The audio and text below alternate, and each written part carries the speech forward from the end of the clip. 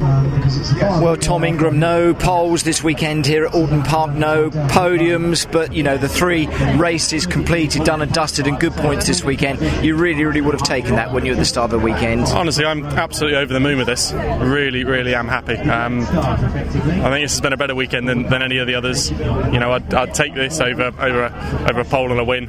You know, I'd take some solid finishes like that. I think we can be very happy with that. And kicking us, I didn't even know it was that we were in 4th, and that was Jason getting me on the last one for the podium. But hey, you know, I was struggling in that last one. I say there was some scrapping going on. Yeah, I was kind of the best way to describe it. Yeah, Jeff came on the radio and said, right, that's the halfway distance. And honestly thought up to that point it was only about 2 laps left. So when he said that, my heart sank. You know, I thought I was honestly going to be lucky to finish inside the top 10, let alone the top 5. So no, I think I'm very, very happy with that. So you must have been conscious in those second and third races of how other weekends have gone, and that must have been in your mind as you took part in them, Tom. Yeah, absolutely. And you know what, that was the first time it's kind of gone to plan, and we've had some decent or 3 decent finishes. So, you know, I don't think we necessarily had the pace to be on the podium this weekend. You know, we need to have a little look as to where that's gone.